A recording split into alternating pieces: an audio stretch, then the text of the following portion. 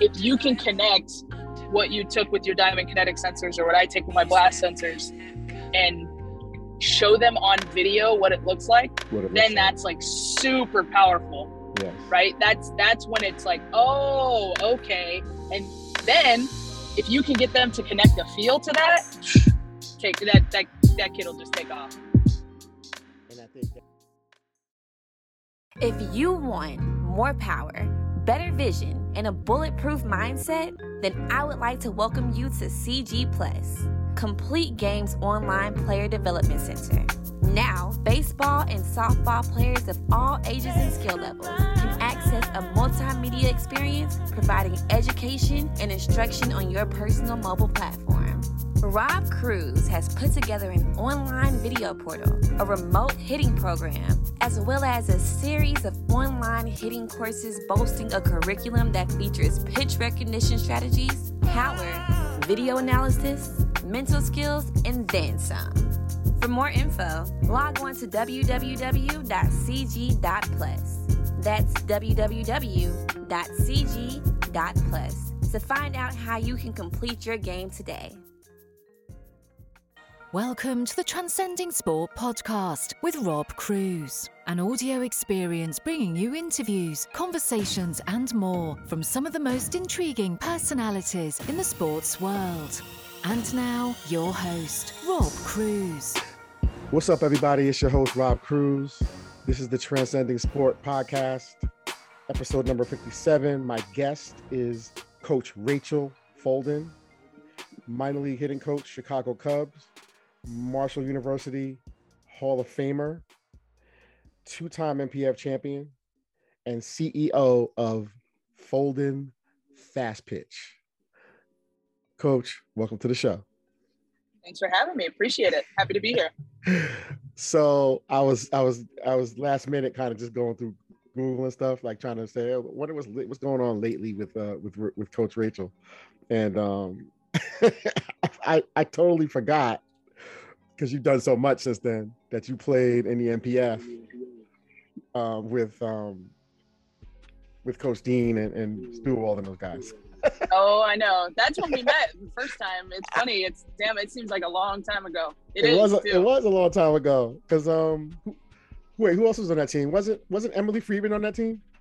Friedman was on that team. Finch was on that team. Well, I don't know when you started coaching if Finch was still there. Yeah. So I played coached with some freaking legends. Yeah, Finch's last year was the year, her retirement year, like her retirement tour. Yep. 2010 was when I mean she had no reason to retire other than she just wanted to. I mean, she was still hitting third. Yeah. Dude, and throwing darts too. Like I know. She was the best show and go player I've ever met in my entire life. Yeah, so my Jenny Finch story. I mean, I got one. I'm sure everybody has good ones, but I got so many good ones. And you had the opportunity to coach her, which is pretty freaking awesome. I mean, catch her. Yeah, catch her. Yeah, yeah. So I want to start with you. I want to start with like where you from originally? I'm from Southern California.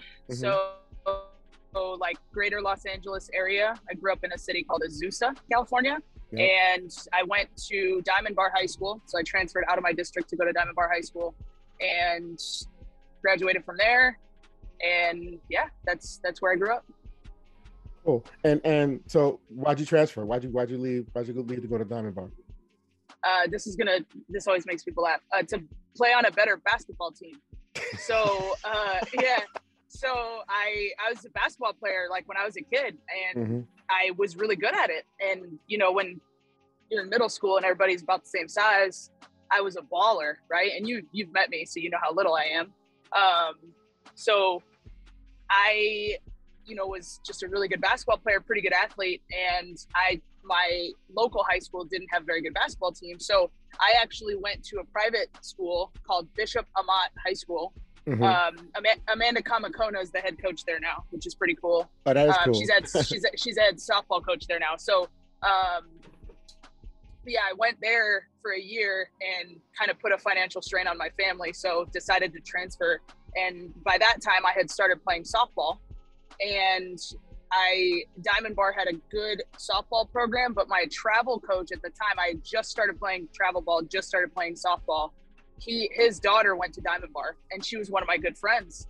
And I still didn't want to go to the home high school. And so I transferred there. I had to play a year of JV softball due to transfer rules. And then I ended up just graduating from there, and we moved into the district eventually.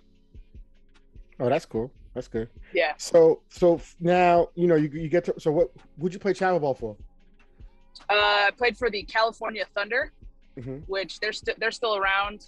The woman who headed the organization back when I played, she still heads the organization now. Her name's Valerie Van Kirk. She's fantastic. She went to Cal State Fullerton. Wow. She's a stud. And then right before I went to college, I had already signed with Marshall. I went and played one summer with the Corona Angels. I played with Marty. That's cool. He's really good. I know he's really good. Yes, for sure. So when you were at Marshall, who was your coach? Shonda Stanton. She's the coach at IU now. Seriously? Yeah. I didn't realize she was there when you were there. She's one of my favorites. She's one of my favorites. She's the best. She's my favorite. So you can't have her. She's my favorite. And I love her so much, and she knows that. So I played for Shonda. It was awesome 4 years. She's great. So you've been around some pretty awesome coaching. You've had pretty good coaching pretty much your whole life. Yes, absolutely. Because I've been very, very fortunate and blessed, for sure. Yeah, you have some deep thinking, some really smart people. Mickey Dean, Stu, Coach Stanton, and then your coach in travel, your coaches that you were around in travel ball. So, what other influences did you have that influenced like who you are today in terms of how you think? Because you're definitely one of the top thinkers in the game right now. I don't know if you know that or not. I'm just going to tell you are. Well, I appreciate that. So how'd you get to that point where you're just able to like take, what's currently happening in the world of hitting and in the world of baseball specifically, and softball obviously, and just be this person that you are? I have I have a really good support system at home. I have really, really good parents. My parents are divorced, and I grew up in a divorced household, and they're just great. Like there was never a time where I wasn't allowed to pursue something. And I think that's really beneficial to my development, not only as a person, but also as, like a player and a coach. Is just like, I was always allowed to pursue whatever I wanted to pursue. And my parents just really gassed me up and told me I could do anything. And that was like awesome. It's just a really, really cool environment to grow up in. And, like I said, I've been very, very fortunate to be just around some really good coaches. My first softball coach, he was actually one of my basketball coaches who pushed me into softball. His name's Mark Booth. He's a football coach. He coached at Los Alamitos High School, and he was pretty tough dude, no nonsense, but just treated me like I was one of his own. I was kind of the drop-off kid. My parents are divorced. They live an hour apart. My mom worked, so I was always the kid that was like, "Hey, does Rachel have a ride? Who's taking Rachel? She needs a ride." And because my parents were always working or away, and so he took care of me, and he treated me like I was his daughter. And it's just very, very he knew how great I could be, and he definitely tried to get that out of me, which I will always appreciate. Wow, that's cool. I think everybody needs somebody like that in their life. I've had so many people that seemed like they were just sent to me at the right times in the right situations. There always was someone that would step up. Yep. And that just goes back to how sports is such a community effort. Right. It's such a community thing, and it's always you're giving and you're giving and you're giving, and then you get in a position where you want to give back. Then you give back, and then whoever you give back to, then they give back. That's what I love about sports. But so going over, and that's how it should be. That's how it should be. That's how it should be. I mean, it's community, and so let's go ahead and let's go into this. I want to talk about how you got to the Chicago Cubs and began to work at the professional level and professional baseball, no doubt. How that happened? Was there an inflection point? Was there some turning point where, or was there one person who was a catalyst that believed in you that said, hey, you know what, we got to get Rachel in front of these people? Or but is that something that you parlayed through your connections? Like, how did it happen? So I had been running Fulden fast pitch, right? Like I coached in college. Yeah. Where'd you coach in college? So I coached my first coaching job was at a tiny little school in Northern California called Holy Names University. Okay. And it's 1,500 kids maybe. And so I coached there for literally one semester. I got there in December, coached them through the season. And then I ended up getting the job at Valpo, and I coached at Valpo for 2 years. And I really, really enjoyed the coaching aspect, but I hated recruiting. I hated it. I hated it with everything in me. I just it was just not for me. That would be me. Yes. So I knew I wanted to be in the cage and on the field, but I knew that I could not stand the recruiting aspect of it. And so I decided I was going to give some lessons. You know, I'd given lessons in college. I really enjoyed it. I did it for extra spending cash, and I had always really enjoyed it. So I was like, you know what I'm going to do? I'm going to give some lessons.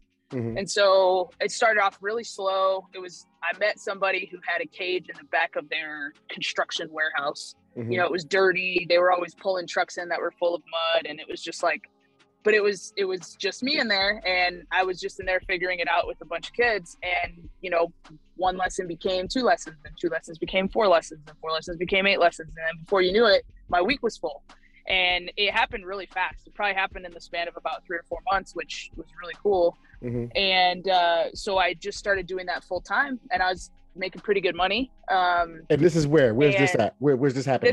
This is in Northwest Indiana. So I stayed in Valpo. Okay. After so I stayed there and just started, you know, just did that full time. And I always really I think I get bored, and I'm always trying to learn new things.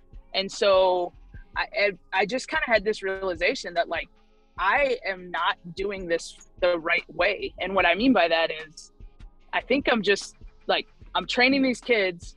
They look good in the cage, but they're not good. They're not actually good. They're just really good when they're with me. And it's okay, well, what's missing here? And I think what was missing was I wasn't challenging them. And so I started to get on Twitter, and I, you know, started to kind of pay attention to what a bunch of people were doing. And I came across Chad Longworth.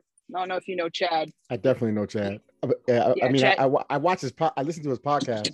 It's one of my favorite podcasts, by the way. he's the most just chill dude who just gets it. And I just he's so open with his information, and, you know, it's something I really appreciate about him. And so I reached out to him, and at the time it was, so let's say it was probably 2015 maybe. And Team USA was hey, we're having this open tryout and for softball. And I hadn't played in a while, and I was like, you know what? Maybe, I don't remember what year it was, but I was like, you know what? Let's see if they're actually having an open tryout, or if it's going to be the same stuff that they always do, which is we're going to make it look like we're having an open tryout, but we really already kind of have our team set, and we're just going to, you know, make a good story out of it. And so I reached out to Chad, and I'm like, hey, I said, I'm going to go do this. I said, I want you to take a look at my swing and tell me what you think. And he's like, all right. So we started talking. We had, you know, a conversation. And at that time I was using Diamond Kinetics, and we were just, you know, talking through it. And I'm like, you know, I'm really interested in what you do with your training method. So him and I had probably 3 full 2-hour conversations. And I just was like, wow, I am not doing any of this. And that just makes so much sense how he's training his kids. And so I'm like, okay, you know what? Something's got to give. So I just I just slowly started to change and make things more difficult. I bought a pitching machine, and I just started to go hard with it and get creative with it. And I started to meet more people online, more people on Twitter. And then I came across Justin Stone.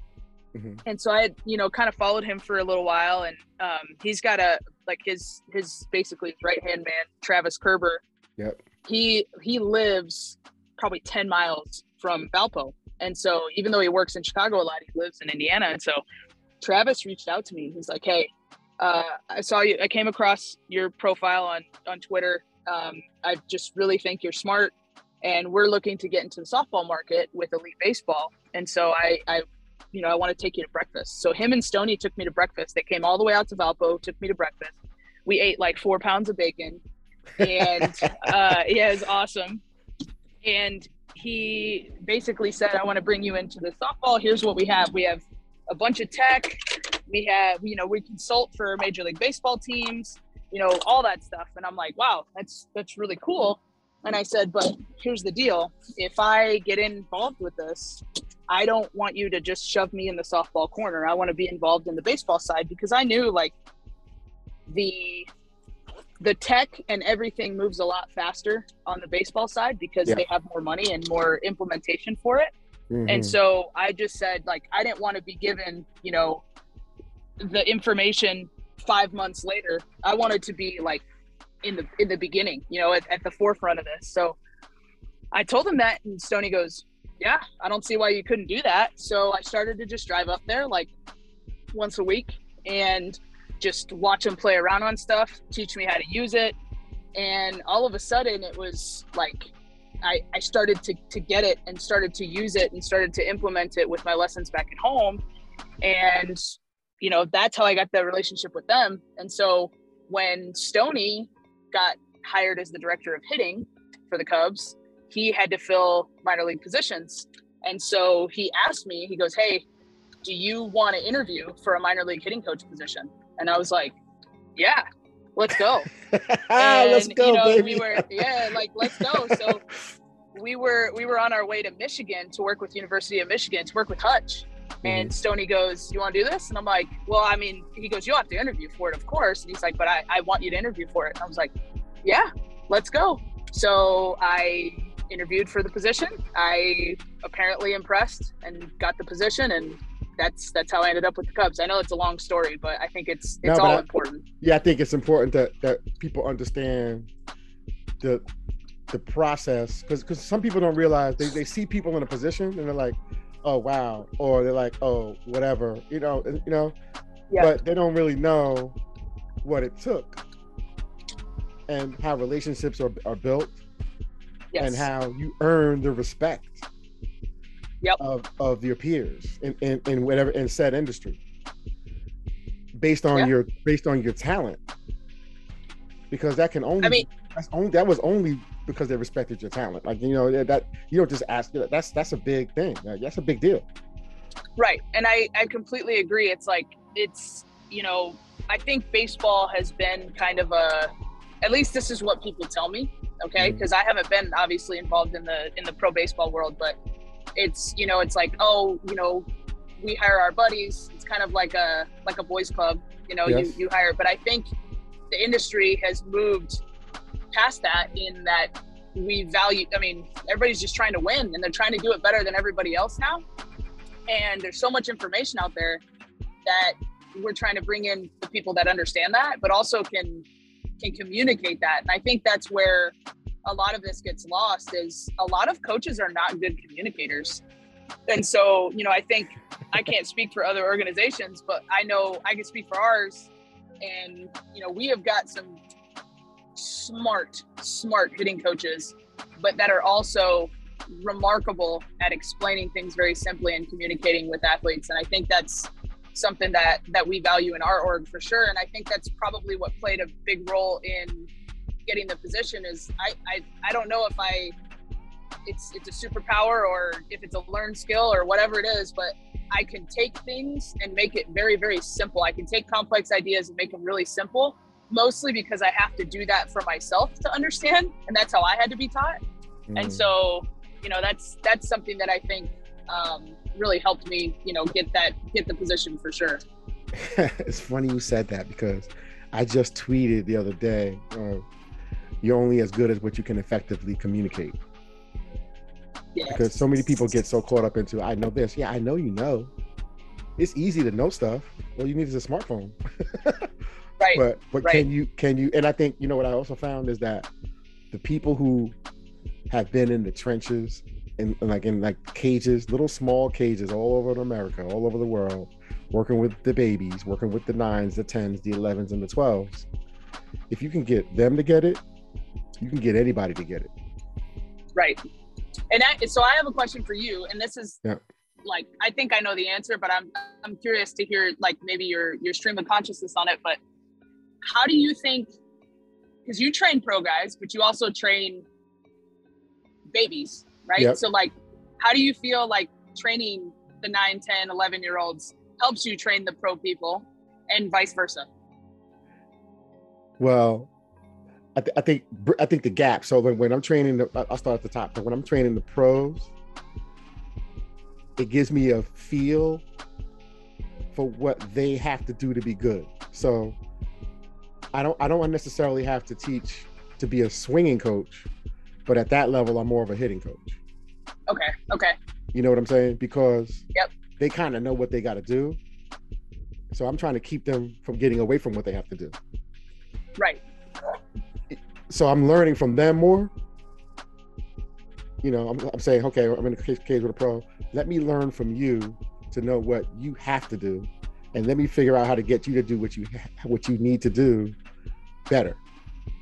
Right. And if there's something that we want to drastically change, that's only going to be based on what our assessments tell, what the tech tells us. Right. So I'm like, so hey, you know what? There might be a better way for you to move here to get this bat to do this. Specifically, maybe it's an outside pitch, maybe it's low and in, because most of the time it's location. You know, like they may be struggling with certain metrics or certain movement sequences on locations from like when I see it. Okay. Which is the reason why vertical bat angle has become like one of my new favorite metrics. Okay. And if I can get the high school age kids to learn to understand that the VBA is the reason why they have a ground ball to third, and they're like, oh, okay, yeah, so let's get flatter sooner. Let's get on plane. Let's get the bat. Let's get the supination going sooner, like earlier, so that you can get to that low and in pitch with a better VBA, you know, with a steeper, you know, and then they'll go, oh, yeah, see, now it's not a ground ball. You know what I mean? Right. So those types of things that, you know, when I take from but at the same time, when I work with the younger ones, now I can bridge the gap, because now I know what's going on at the high level. You're not there yet, but here's what you're missing. Let's bridge that gap now. Right. And with the 9s and 10s, I gotta break it down, but I have to break it down in a way that the players understand it. I got to be more entertaining and engaging, because it's boring. This is boring. Like, it's not really exciting stuff sitting in the, you know, listening. So I'm like, okay, I have to make this fun. I have to make this exciting. I have to be innovative. I have to have energy. I gotta throw some jokes in there, because I want to make sure that I want them to love this. I want them to be into this. Right. Because that's the only way that they're going to take it out of the cage. Yes. Go ahead. Right. So when do you think you transition from being mostly a swing coach? So let's say you coach a kid from 10 all the way to 20. Okay. I'm just putting a finite number on it. But when do you think that transition happens? So I don't think I ever really transitioned. So I think I've learned when not to be a swing coach and when to be more of a hitting coach. To be honest, I'd rather not be a swing coach. I'd rather be the fun part, right? I'd rather be a hitting coach. Yeah. But I know I have to be both, and I have to know when to be what. Yeah. I have to know I completely agree. I think you're always a swing coach. You're always a hitting coach.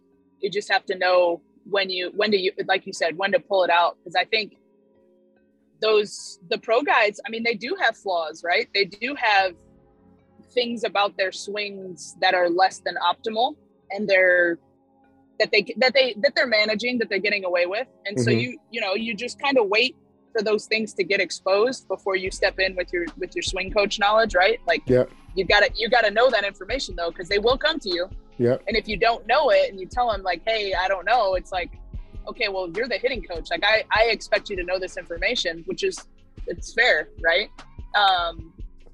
But hold on one sec. Okay, sorry, I was getting a phone call. I had to deny it. Like you got to know when to pull that out, because they're going to come to you. But at the same time, like, you're always a hitting coach. You're always teaching kids how to hunt what they're good at, how to manage what they're not good at, and what pitches they should pick to be more successful. And I think you could do that at the 10U level, right? And it could be very simple. It doesn't need to be, you know, I need you to hunt like that two-seamer when it rides in on you, you just crush that pitch. Like, you don't. That's very specific. But with a 10-year-old, it could just be like, hey, listen, if it's above your belt, crush it, because that's the pitch you hit the hardest, right? And that's like you could just cut it in half and just be very blank and simple, but you could still teach them to do that. Because the thing is, like you said, you hit a very good point, is it's like the 9 and 10-year-olds, like, their success doesn't matter in terms of like their livelihood, but it does matter in how much they enjoy the game. And if they don't have success, they're not going to have a lot of fun. And so we can't just be, you know, like, hit the ball over the fence coach, because what if your kid can't do that? And now you're teaching them to hit fly balls, they're making outs, and they're not successful. They're batting 10th, they're not successful, and they're wondering why we're teaching them that. Now, we know that's going to scale, that's fine, but we still have to give them something that's successful. So you still have to tell them, like, you know, hey, like, drop a bunt down every once in a while, right? I know bunting is a bad word in a lot of cages across the United States, but, like, you know, drop a bunt down once in a while. Or, hey, if you see, you know, that second baseman and they're giving you that 3-4 hole, like, try to look for a pitch that you can shoot through there and get on base. Like, those are valuable skills that help kids be successful so that they can enjoy it.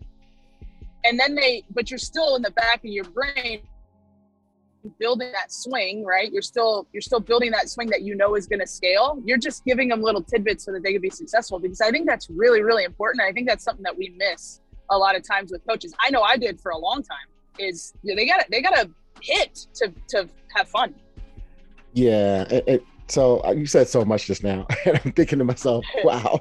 So I would say that because there's so many different types of personalities that you run into when you're teaching, when you're developing athletes, and there's so many different mentalities. Personalities are one thing, but then mindsets are another, right? Absolutely. So what you say to someone, so I'll give you an example. Like, a lot of the pro guys have to first find out how self-aware they are. Like, how accurate is this guy in his self-awareness? Because if he thinks he's doing one thing, but he's not, then I have to be able to get on the same page or speak the same language that he's speaking. Right. So if he names it, okay, what you just did, so explain to me what you felt. Because what he felt is more important than what I saw. And his ability to articulate what he felt is more important than what I saw. So, and then with the younger players, it's kind of the same thing, but they always want to go to the outcome. They're like, yeah, but I hit it, but I fouled it back. Okay, or I missed it, or I hit a ground ball. Okay, but everything else was good. That's all contact points. Yep.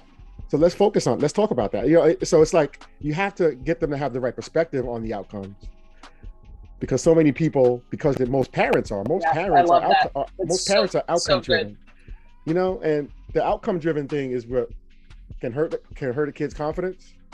And I get why so many people are outcome driven, but for me as a development person, I'm so much more process driven in terms of, you know, that was good. That was a good session because you did some things really well. Did you hit darts all over the cage today? No, but we made some strides because you're able to feel some things. Now you're about 500, maybe 1,000 swings away from like getting that to happen in the game.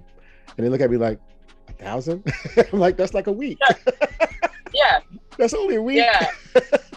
You know Isn't it crazy how much more patient like the pro baseball game is than the youth baseball game? Very. And just youth sports in general, is it's like, I mean, I get these calls. I'll get the call. The kid has 2 bad weekends in a row, and I start getting calls like, "Hey, is she getting worse? Like, is everything okay? Like, what's going on?" And it's like, dude, she's a kid. Like, she's fine. Like, this is all. I mean, I wish I could tell you how many bad weekends I had growing up. Like, because it's a lot. Okay, and I turned out just fine. But then you have pro baseball, and it's like, hey kid, you're gonna fail. Nobody cares. We're gonna give you like 4 years to work this stuff out. Right. And it's like, the thing that I think is interesting is we're giving patience to people that we're spending millions of dollars on, versus like the parent's spending a sizable amount of their income, and that needs to change. Travel ball needs to be cheaper. We could talk about that. That's a whole other podcast, but but they're spending a significant amount of money on their 13, 14-year-old. But then they don't have the same patience of like, this is a development process. They want them to be good now. And because they feel like if they're not good now, they're going to miss out on the magical college scholarship that's waiting at the end of the road. And it's just so weird how baseball is so patient when youth sports is not patient at all. And it's like the gap there, that's our job, right? Like, that's our job, is to explain to parents what is actually going on and how this actually works. And I don't think a lot of hitting coaches want to do that. Pitching coaches too, they don't want to do that, because then they think that that's turning a parent away. Like, instead of, because every parent wants to hear, I could make your kid good in a month. So every parent wants to hear. And that's what every hitting coach who's just starting out thinks they can do. Right. I did. I don't know if you did when you first started out. I did. I was like, oh, this, and this, I could fix that. Cool. Give me a month. We'll get it right. And it's like, you make them feel good in the cage. Yeah, I'm getting better. I have no way to measure it. I have no way to show them. It just looks good. And then the kid's not successful, and I'm getting phone calls. Well, why can't she swing like she swings with you in a game? And it's like, well, because truthfully, I didn't prepare her, but I didn't know that. And so now you're like, okay, here's the deal. Like you said, you feel what you felt right there. Cool. If you do that 1,000 more times, it's gonna click. And it's like, whoa, like nobody wants to hear that, but that's the truth, right? And that's our job, is to be honest with parents and say, listen, this is a lifelong process, and you'll never master it. Ever. At least hitting, you'll never master it. And you'll never master it.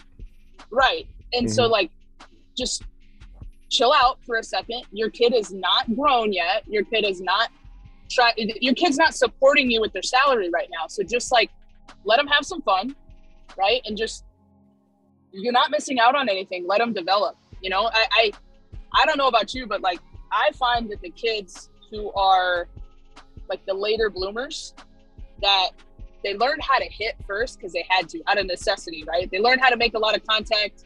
They learned how to get on base. They're hitterish, right? But they're small or they're weak. And then all of a sudden they hit like a growth spurt and the power comes. Those are the kids that are special.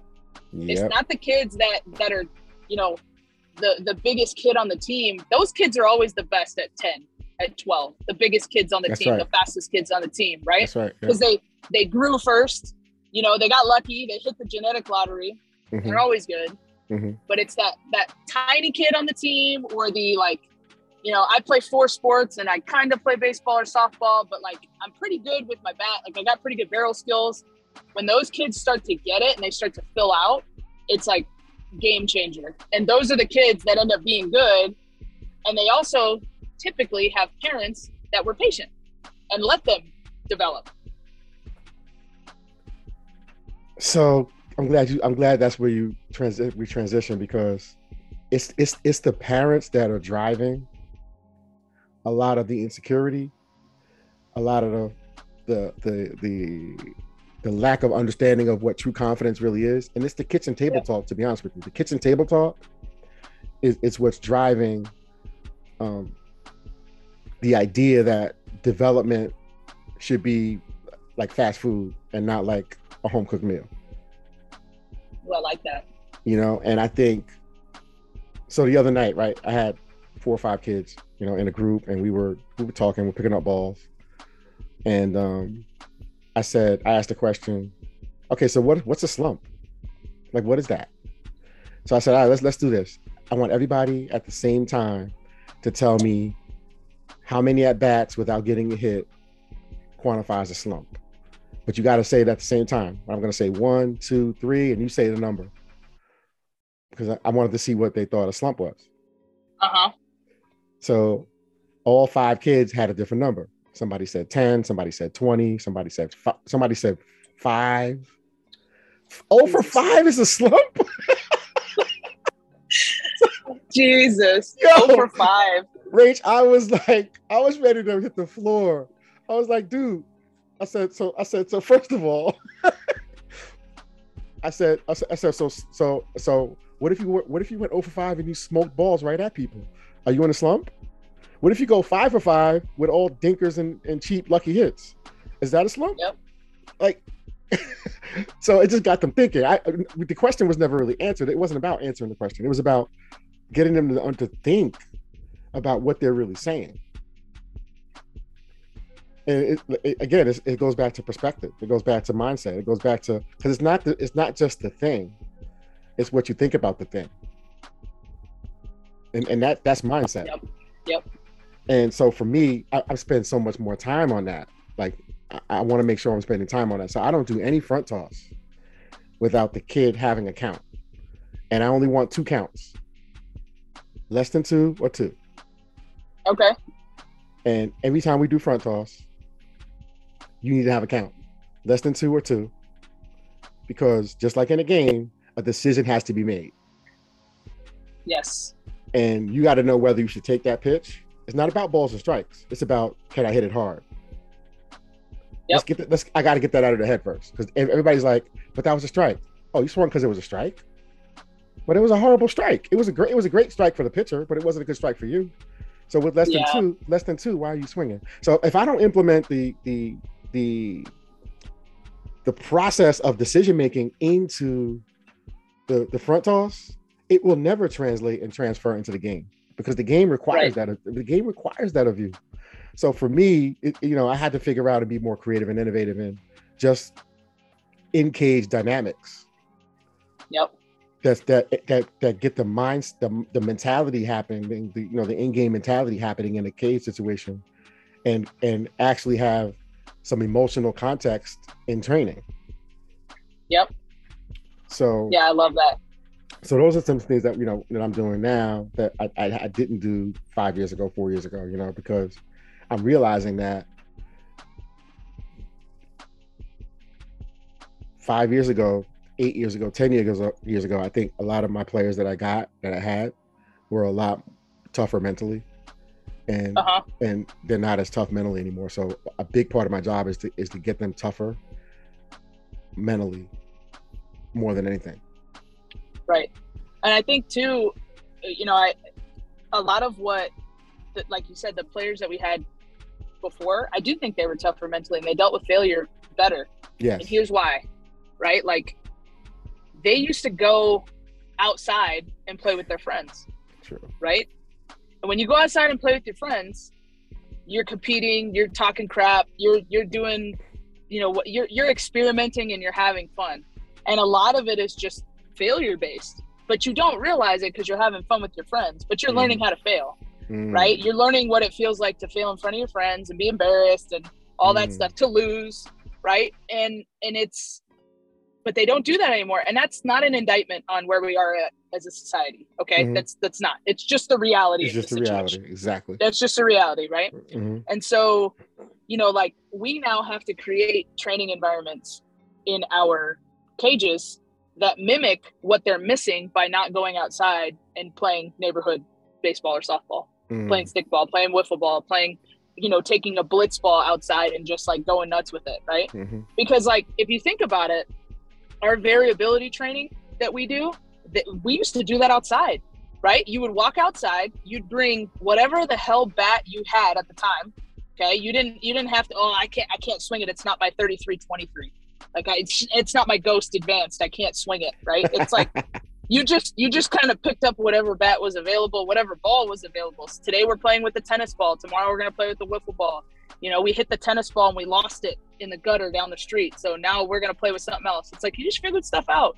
And we did that, where we swung different implements. We threw different balls. We did all that, and we don't do it anymore. So now us coaches have to create that same training environment that they're not getting.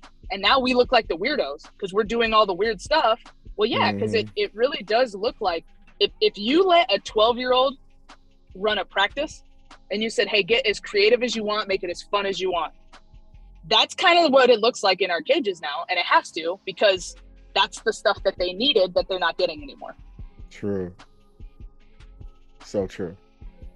I mean, yeah. And you're right though, because like with the kids not being tougher, like, again, that's not an indictment on society. That's just a reality of the situation.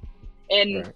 So how are we going to help with that? And I think by exposing them to that, which is something they're not getting, that's that's a very, very important part of their development. You know what? One of my kids said to me, random, I guess she knew someone that I trained years ago. And she said, you know, Rob, I heard you got softer.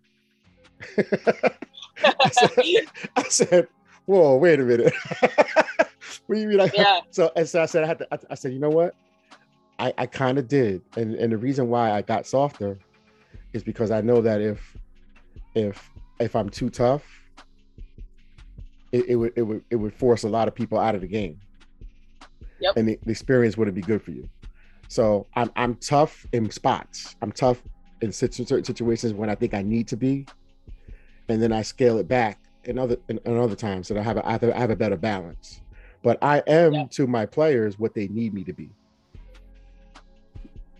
I have the ability to transform, and I love being able to push my athletes right to the edge of where they can't do it, and then they do it, and I'm like, yes, now I got to move the edge.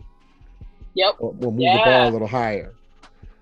And I told my girls, I said, you know what? If you come in here and you leave here and you feel like you want to cry sometimes, there's nothing wrong with that. That just means that you really care and that you really got challenged. And that's my job. That's it's not about you always feeling good. Sometimes we'll have a feel good round. For sure. You know, and that's cool too. But that's not always going to be the case. Yep. You know, so yeah, it's funny how my kids in the cage, especially, it's like usually when we do front toss, there's always a drill involved, or there's like some kind of constraint, right? Yeah. Or there's, like you said, a count where there's a purpose, right? It's never just swing to swing. And so I remember like two weeks ago, because I'm on my way to Arizona right now, and so I wanted to get kind of like I got a baseline measurement, and I wanted to get like when I left, how much did you improve, and whatever. So I was like, all right, I said, we're just going to have around 10 balls. You're just trying to set a PR. Let's see if you can PR. And they're like, okay, so like I just swing. I'm like, yeah. They're like, do I have to do a drill? No. Is there like a count? Is there a penalty? I'm like, no, the hit tracks is on, just try to set a PR. And they're like, so just regular swings. I'm like, yes. So they're so accustomed to it now that they don't, like, when you just let them swing away on front toss flips, it's like they're almost bored, to be honest. It's like, well, what am I working on? It's like, you're not, you're just trying to put it all together. And so it's really interesting how when you see, like you said, when you challenge them and then you move the needle and it's harder, and then you move the needle and it's harder, right? But they want to get to that where they get, like, they beat you, right? For one day, they beat your drill, or they beat your training environment for one day. And that's like the best feeling ever. They want to do that. And they ask for it. They want to continue to do that. And I think that's a misconception, is like, kids don't want to do what's hard. What's up, everybody? This is Rob Cruz, and I'm going to let you know how you can get 15% off any purchases you make at diamondkinetics.com. Whether it's the DK Swing Tracker for baseball or softball, or the DK Pitch Tracker for baseball or softball, you will get 15% off by using the promo code Rob Cruz. That's ROBCREWS at checkout. Check out diamondkinetics.com and get your 15% off today.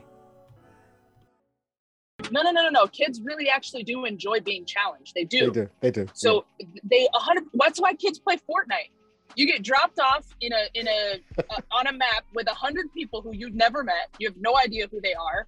They all probably sit down and play Fortnite 8 hours a day, and you're not going to win. If you watch people play Fortnite, how often do you actually watch someone win? Like they finish in first? It doesn't happen very often. Mm-hmm. It probably, for a lot of people, never happens, but the kids still turn it on and they still play it. And so, because they want to try to get to number one, and they want to play with their friends, and they want to have fun. Mm-hmm. So like challenging them is fun. It's fun for them. You know, sometimes you lose and sometimes it's not fun, but for the most part, they chase that high of being able to like, I got you, Coach Rob. I got you today. You thought you were going to get me today, but I got you. And that means more to them than crushing, 8 out of 10 balls on front toss. Exactly.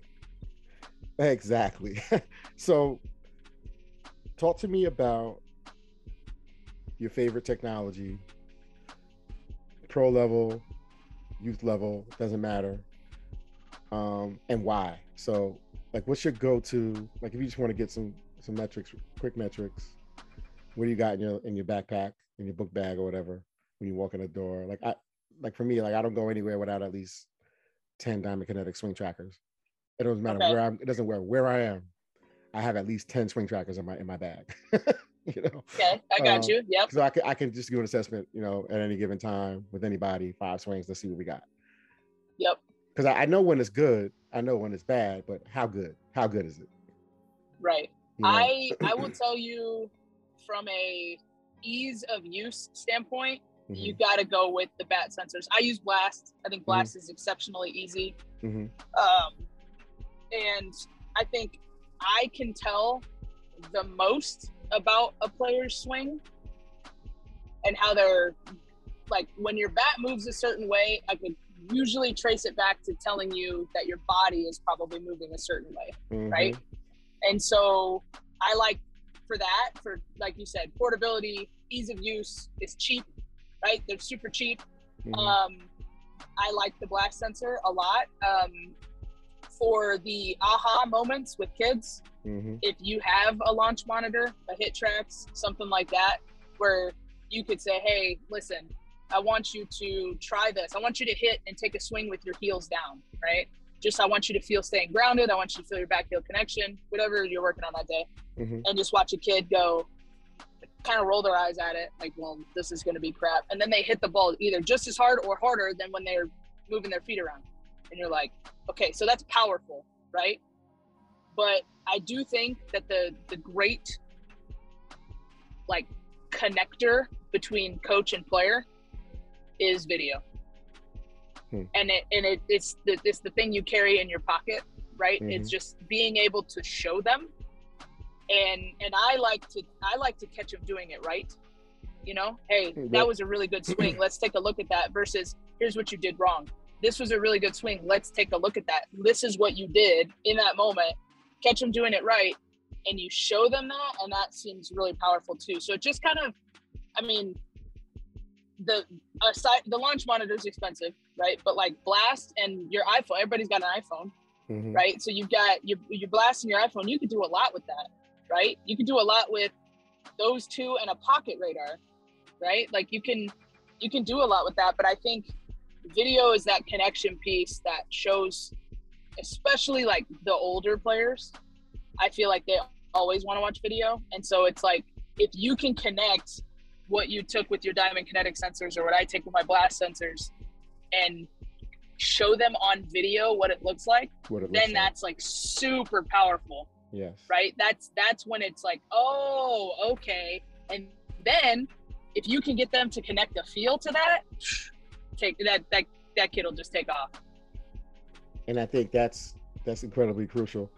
And to go a step further, to add to what you just said, once they connect the feel to it, I'll have them actually name it with their own self-talk language. It's like, yes. What do you want to call that? I want to call that this. Okay, great. Now that's your self-talk. Yep. So you want to make sure that you have a conversation with yourself and have better self-talk that's more positive, and that is the self-talk needs to take you someplace. Yes.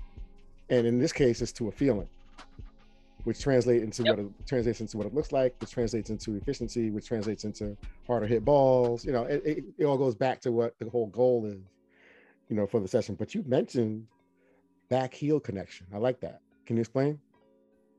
Yeah. I mean, so, you know, I was always told when I was a kid, you got to be on the balls of your feet. The athletes are always on the balls of their feet. Mm-hmm. And that's true. They are when they're moving fast, mm-hmm. right? When you're picking up your feet and trying to put them down and move fast, you are. But when you're trying to be stable, your heels are on the ground, right? When we're standing for long periods of time, our heels are on the ground. Mm-hmm. When we're squatting underneath the bar, our heels are on the ground. When we are like trying to do something that requires us to be stable, our heels are on the ground. And hitting, we have to be stable, right? We are not moving from point A to point B fast in terms of with our feet when we're hitting, right? We're trying to be stable and connected to the ground so that our pelvis can move efficiently. I'm sorry, I'm throwing you an alley-oop right now. That's fine. Go for it. Because I wanted you to say that so bad. Well, God, because I've been trying to do this. Go ahead, it's really, no, I mean, and like, if you move, so like, let's say you put like a furniture slider underneath their back foot, or you put something that makes their feet unstable, okay? And you watch their pelvis move, your pelvis will always choose stability before it chooses the most efficient way to hit a baseball or a softball. Because our brain wants us to not get hurt first before it ever cares about hitting that thing that's flying at you. Okay? So when we are unstable, our pelvis will stabilize. It will find a way to stabilize. Now that, if you're not stable already, if your heels are not connected to the ground for a long enough period of time, and it's different for everybody, but if your heels are not connected to the ground for a long enough period of time, your pelvis will be unstable. And if your pelvis is unstable, it will then stabilize itself, which will force compensating moves from the rest of your body, because we go as the pelvis goes. And so if you look at someone who, let's say they hang up, so their heel might be connected to the ground, but their pelvis is uphill when they're making their forward move, they're going to land. They're probably going to be heavy on their backside, but then you're going to watch their pelvis shift to a level position, and then their upper body is going to do some suboptimal hitting compensation move with their upper body, and then that's going to cause them to do something that's less than desirable. Pull off the ball, swing under the ball, chop at the ball, whatever it is, right? And a lot of that can be corrected with our first move of just making sure that our pelvis is stable. And so some people really do a good job of stabilizing their pelvis on one leg, like a Justin Turner or like a Javi Baez, right? But you mean when that back leg comes off the ground, you mean? When the front leg comes off the ground, they're standing on their back leg. Like okay, they can stabilize their pelvis really well, but if you watch their back foot, that heel is putting vertical force down into the ground, right? Like, and I would say that we know that because we've tested it, right? Yes, and so they're putting vertical force down into the ground with their heel, right? We've used pressure pads, we've used force plates. We know this. Like, this is something that elite hitters do, okay? And if you watch them, they can control their pelvis very well with one leg. Now, some hitters cannot. I was one of those hitters where I could not. I'm a tighter mover. My hips don't really have a ton of mobility. And so I really hit well spread out. You've seen me hit. So I was really good at being more spread out, kind of like Albert Pujols like. Early in his career, he kind of started to pick up his leg and move forward later in his career. But early in his career, like prime Albert Pujols, real spread out, small toe tap. That was how I could level out my pelvis. Now, was I thinking about that when I played? No, I had no freaking clue what I was doing. I was just trying to hit. But now I know. And it's like, oh, well, that was the move that worked for me.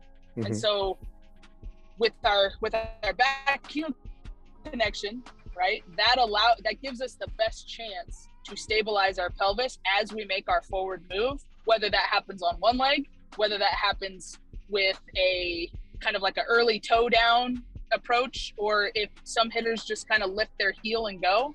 It doesn't matter, but our pelvis has to be stable. And when we have our back heel on the ground, that does allow us to be stable. That's why we squat with our heels on the ground, because if our pelvis was unstable with a load on top of us on our backs, we're going to get injured. Yeah. So, we have to have something that we can press our heel into the ground with. So how much do you find that when you're working at the pro level, how much do you find that it's more like the conversations are almost better than the reps? So if you have a 20-minute session with someone and you spend 20 minutes, 15 of it might be conversation and 5 might be actual reps. Like how often do you find that to be the case? Or is it like, does it fluctuate? I mean, obviously you know who those people are, where it's more of a conversation. Because Jessica Mendoza was that way. When she was, we would have a hitting session, but we would talk through a lot of stuff, because she was such a cerebral person. Yes. But at the same time, she'd feel, in a lot of ways too, but the conversations kind of ignited her. So what do you think? I think it depends on the player. If you have someone that is very cerebral and very like, you could tell right away the players that have like this growth mindset where they want to figure it out for the sake of figuring it out. And then you have players that it's like, I just want my career to be taken care of. Like, I'm not really interested in learning all this stuff. I just want my swing to be good. I want my hitting approach to be good because I want to be good. And both of those are fine, right? But I find that the players that are really interested in learning this, like almost from like the perspective of a coach, those players want to sit and dig in and talk and learn everything, right? Whereas the players who are more just, I'm just trying to feed my family right now and I'm trying to get to the next level, just tell me what I need to do and tell me all of the things that pertain to me, then I feel like it's less conversation based. It's more just give me the quick hits, right? Give me the cliff notes. Give me the 1, 2, 3. I'll work on that. That'll be part of my routine. And if it doesn't work, we'll reconvene. Versus, hey, I noticed, I was doing this the other day, and it felt different. And I want to talk about that. I want to explore that because I did something and I really liked it, or I did something and I felt like it didn't work for me. Like those players that really want to dig in, those are like, they're probably going to be future coaches. Right. But it kind of depends on the player, and both of those, you see both of those types of personalities in the big leagues. It's a very, some players have to be a little bit more selfish and a little bit more streamlined in their approach, whereas other players can handle learning everything because they want to. And so it just depends on what their desires are. But I do think it's probably about a 50-50 mix of, conversations and things. We do video reviews periodically during the season. And so we'll block off, like a 5 or 10 minute block per player. And we'll have them out through the week. And some players are in and out in 2 minutes. And some players stay there for 15 minutes and 20 minutes. And you can just kind of figure out who really wants to dive into this stuff. And a lot of times too, players, they don't want to not be good at stuff. They don't want you to tell them that they're struggling.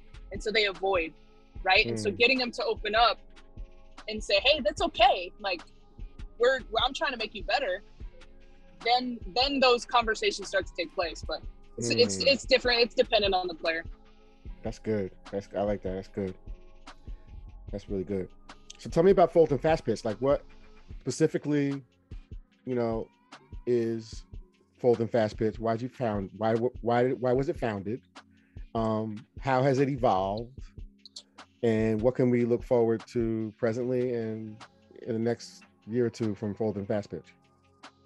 So Fold'em Fast Pitch was just me and 2 buckets of balls, a tee, and a bow net for about 3-4 years. Wow. And it was just like, I mean, I would go sweat on fields out in the summer because it was free, and just try to dodge rainstorms and, just try to give lessons outside.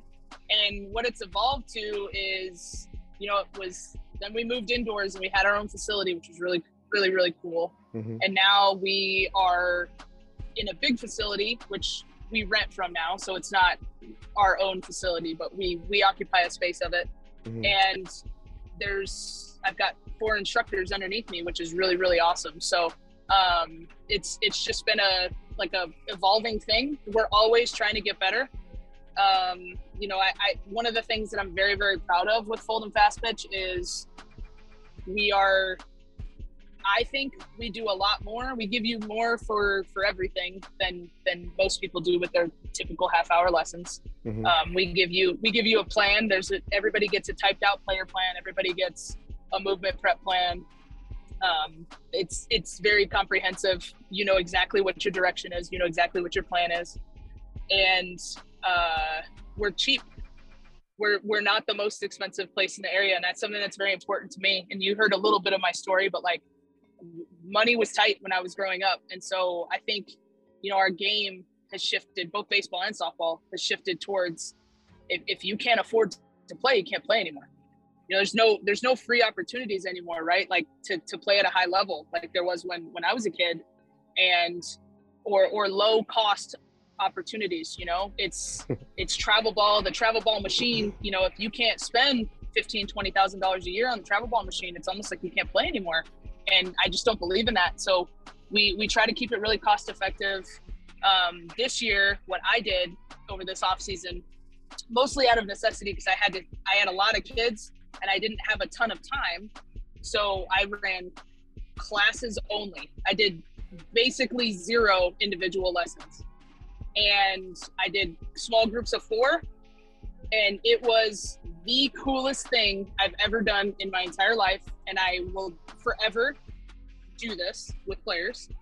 It's just really cool that every player has their own hitting routine. It's very much like a pro baseball environment, right? And pro baseball players like to hit with other guys. They don't like to hit one-on-one all the time, right? And so I think that's something that baseball taught me is like the one-on-one instruction to me gives the coach too much power. It's like, coach, tell me what to do, but only me, right? Like it gives me this sense that I'm special and that we're going to get everything right if we work on one-on-one. And so we did like an assessment process with everybody. We gave them their hitting routines. And then every day we would do some different type of like team activity, right? Where like something that challenged them from a variability standpoint. And so it was the coolest thing. It was super cheap for each player that came to class, and it got competitive. And that's the thing that I think we miss from one-on-one lessons sometimes, is like there's no real competition. Like you're competing against yourself. Sometimes, as a coach, it'll be like, hey, if you hit like three balls in a row to the back of the cage, I'll do 10 push-ups. So now you're kind of competing against me, but it's not the same, right? It's So, it's funny, in 2006 is when I I got rid of my individual lessons and went into my four player. I don't know if you hear me. I think you might have went out a little bit. Are you hearing me right now? I can hear you now. Okay, sorry. Yeah. I was saying in 2006, I went from individual lessons to 4-player classes only. And I actually consulted a sports psychologist about it before I did it. And I was told that what the 4-player format does, if you organize it properly, it gives each player a little bit of one-on-one time with you, a little bit of time to hit with someone else, like in a side toss situation, and then a little bit of time to hit individually on the tee. So my format is based on those 3 areas. You're hitting by yourself, you're hitting with a partner, and you're hitting with me one-on-one at some point in the 1 hour. And like I've never gone back. So That's something I 100% agree. And it's been the best move I ever made, because I feel like, you know, you're never going to ever hit one-on-one ever in any situation beyond eight, you know, once you get to college and pro, like you're always hitting with 20 other people. Yes, you know so true. So why would you want to get accustomed to that environment when that's not the environment that I'm getting you ready for? Right. You know, and sometimes, you know, I want you to look around. I want you to look over your shoulder and have to have public failure. Public failure is necessary. Yes. Because when you strike out in a game, everybody's watching.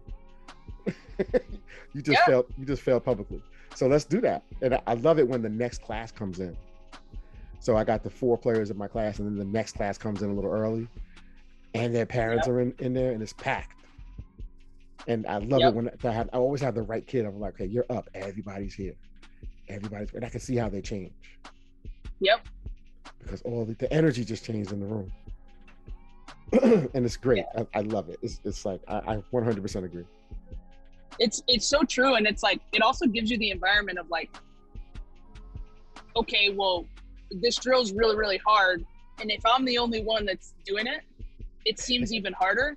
But when you look around and you're like, well, damn, she's struggling too. And she's struggling too. And she's struggling too. All right, this drill's just freaking hard. So now it's like, you could just blame the drill. Like, damn, that drill sucks. Right? You don't have to like, it doesn't have to be like, I suck. It's just like, hey, what the hell is he making us do right now? Mm-hmm. Like, is this serious? And I think there's like value to that, right? Because then that helps you like just kind of understand that like failure, it's like facing, you know, it's like going up to bat against Kat Osterman or Monica Abbott, right? Mm-hmm. Thankfully, Jenny Finch was on my team and I never had to face her, ever. I never had to face Jenny Finch. That's my greatest accomplishment in the history of my career, is that I never had to hit off of her. Thank God. But I did have to face Kat Osterman and Monica Abbott. And when you face them, it's like, you already know. You walk into the game and you're like, that girl is going to strike out 12 to 15 people today. Mm-hmm. Okay? Like, I've already like conceded that. Like, she's going to strike out 12 to 15 people because she's that good.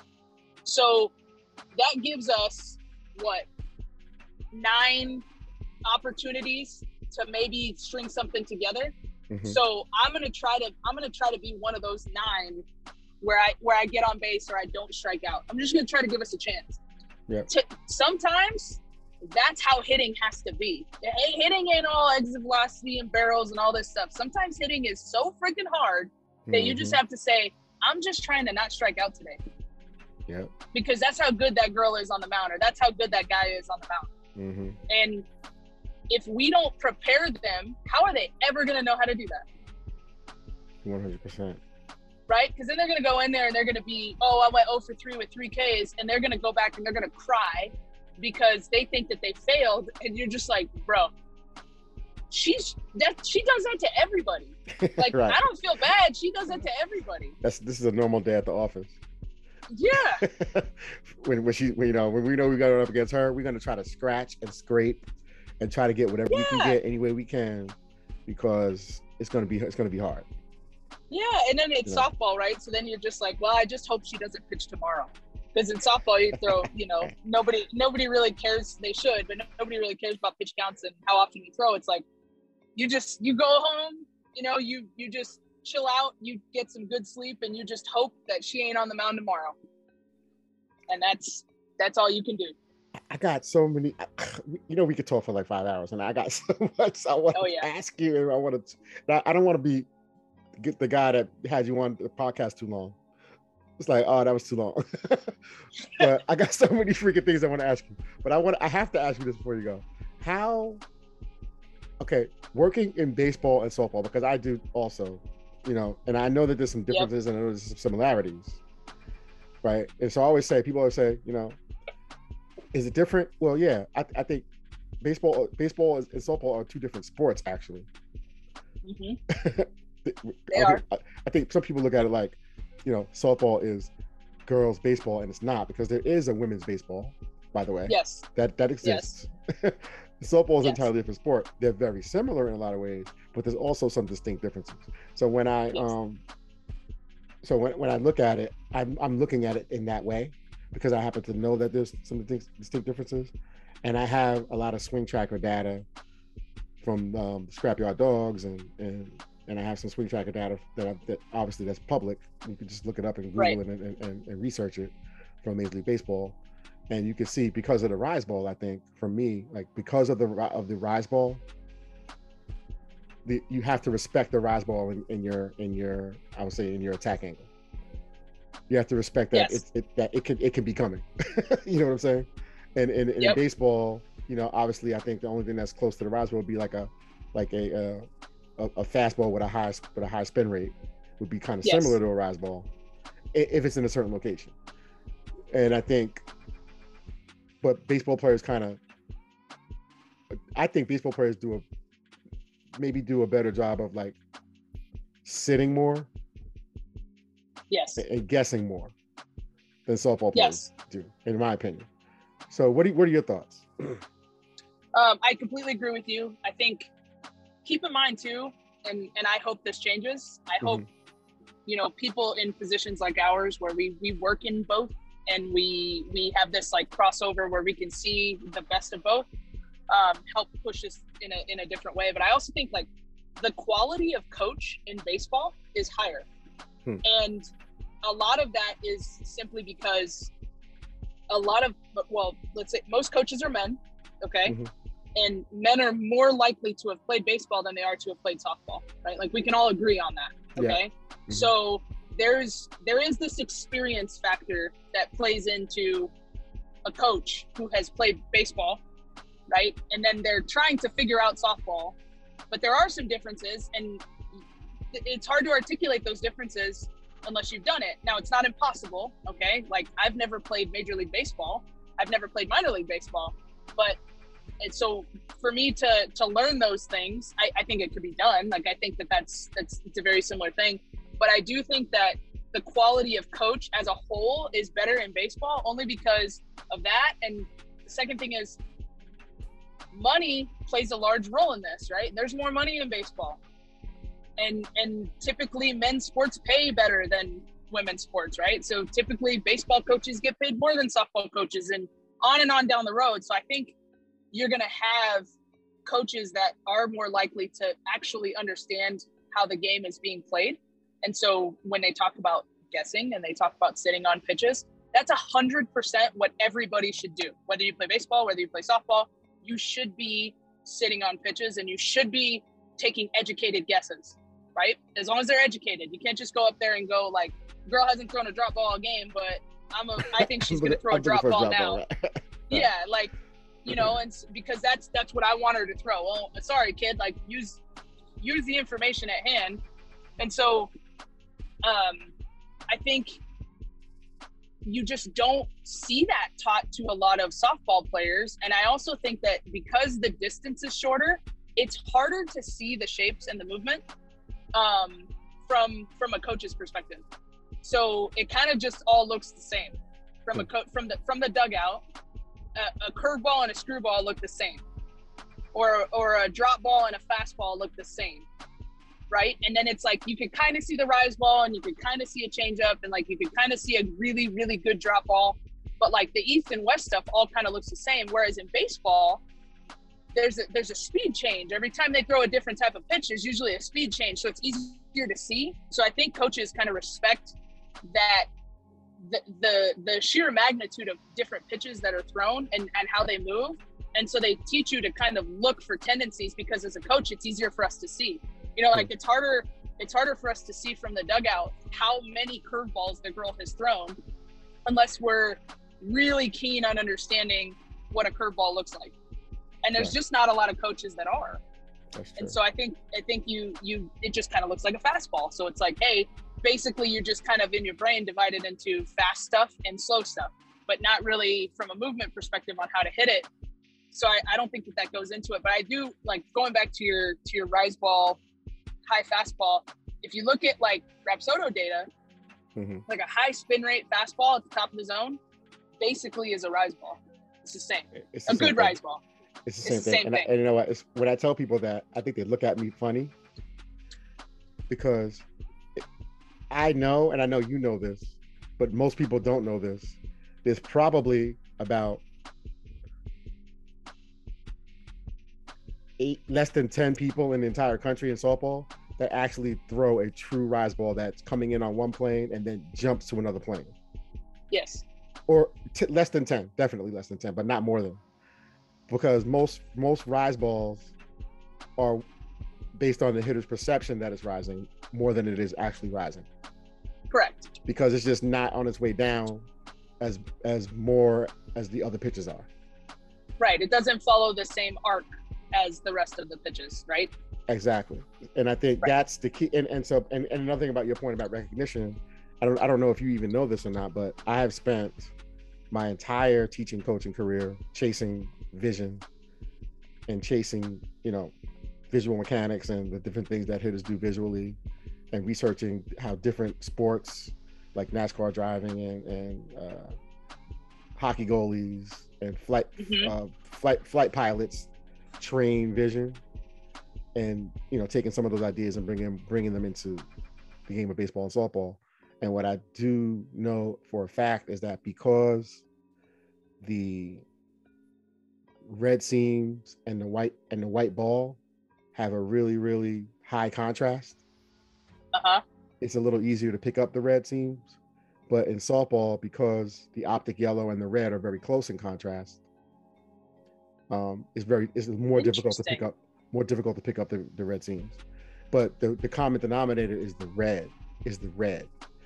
So when I'm doing like a lot of vision stuff, I usually try to do things where I can help the hitter separate white from red or yellow from red or anything from red, because it's really all about reading the red. And another conversation we'll go into depth, because I have some stuff that I've been working on for the last 8 years regarding that. And also I have some stuff, this thing called the dynamic visual acuity screen that I developed that I want to talk to you about too, because I think that will help you to just kind of categorize where different people are visually. And the thing about vision and recognition and decision making is, if I implement a vision training program into my program, right, and my team gets better, there's no way of me knowing whether or not that's why they got better. That's true. So it's like, it could be the reason why, but how do I know for sure? I don't know. But with my screen, you're going to know why, and you're going to know how, and you're going to be able to measure. That's why we got to have a conversation about it, and we will. Heck yeah. Whenever you're ready, short order. Whenever you're ready, we'll talk. You again. got it. I gotta let you go because I feel so bad. I kept you on here longer than an hour. You're good. I'm literally in the middle of the desert driving to Arizona, so don't worry about it. And I know you're headed over to spring training. Is that right? Yep. I'll be in Phoenix tonight. So. Great. And you guys start tomorrow, or what is it? Yeah, I'll report tomorrow. Nice. Awesome. I want to wish you the best of luck. I'm so grateful that you took the time to come on my little small podcast here. But I got some loyal diehard folks that are really be interested to hear from you, and really be happy to hear from you. But tell us, please, how my audience can get in touch with you, and follow you and engage with you and all that good stuff. So I'm at Folden Fast Pitch on all of the socials. And if you want to really dive into a lot of the swing stuff that we've been doing, visit elitefastpitch.tv. It is a brand new site that we launched that is the best drill library that you can find, in my opinion. It's been a labor of love. It's something that we built, and I wanted it to be super easy to use, super easy to understand, and just completely hit you in the face with quality content. So I think we achieved that. So give that a look. And yeah, that's basically it. Rach, this has been freaking awesome. I'm fired up. I want to go get in the cage right now. I know. Let's go. I know. Oh boy, this is great. So, and I got to have you back. Obviously, I'm not going to bother you during the season, but when the off season comes back around, I'd love to get you back on and we talk shop about some other stuff and kind of go even deeper if it's possible. Heck yeah, let's do it. Anytime. Thanks for having me. All right.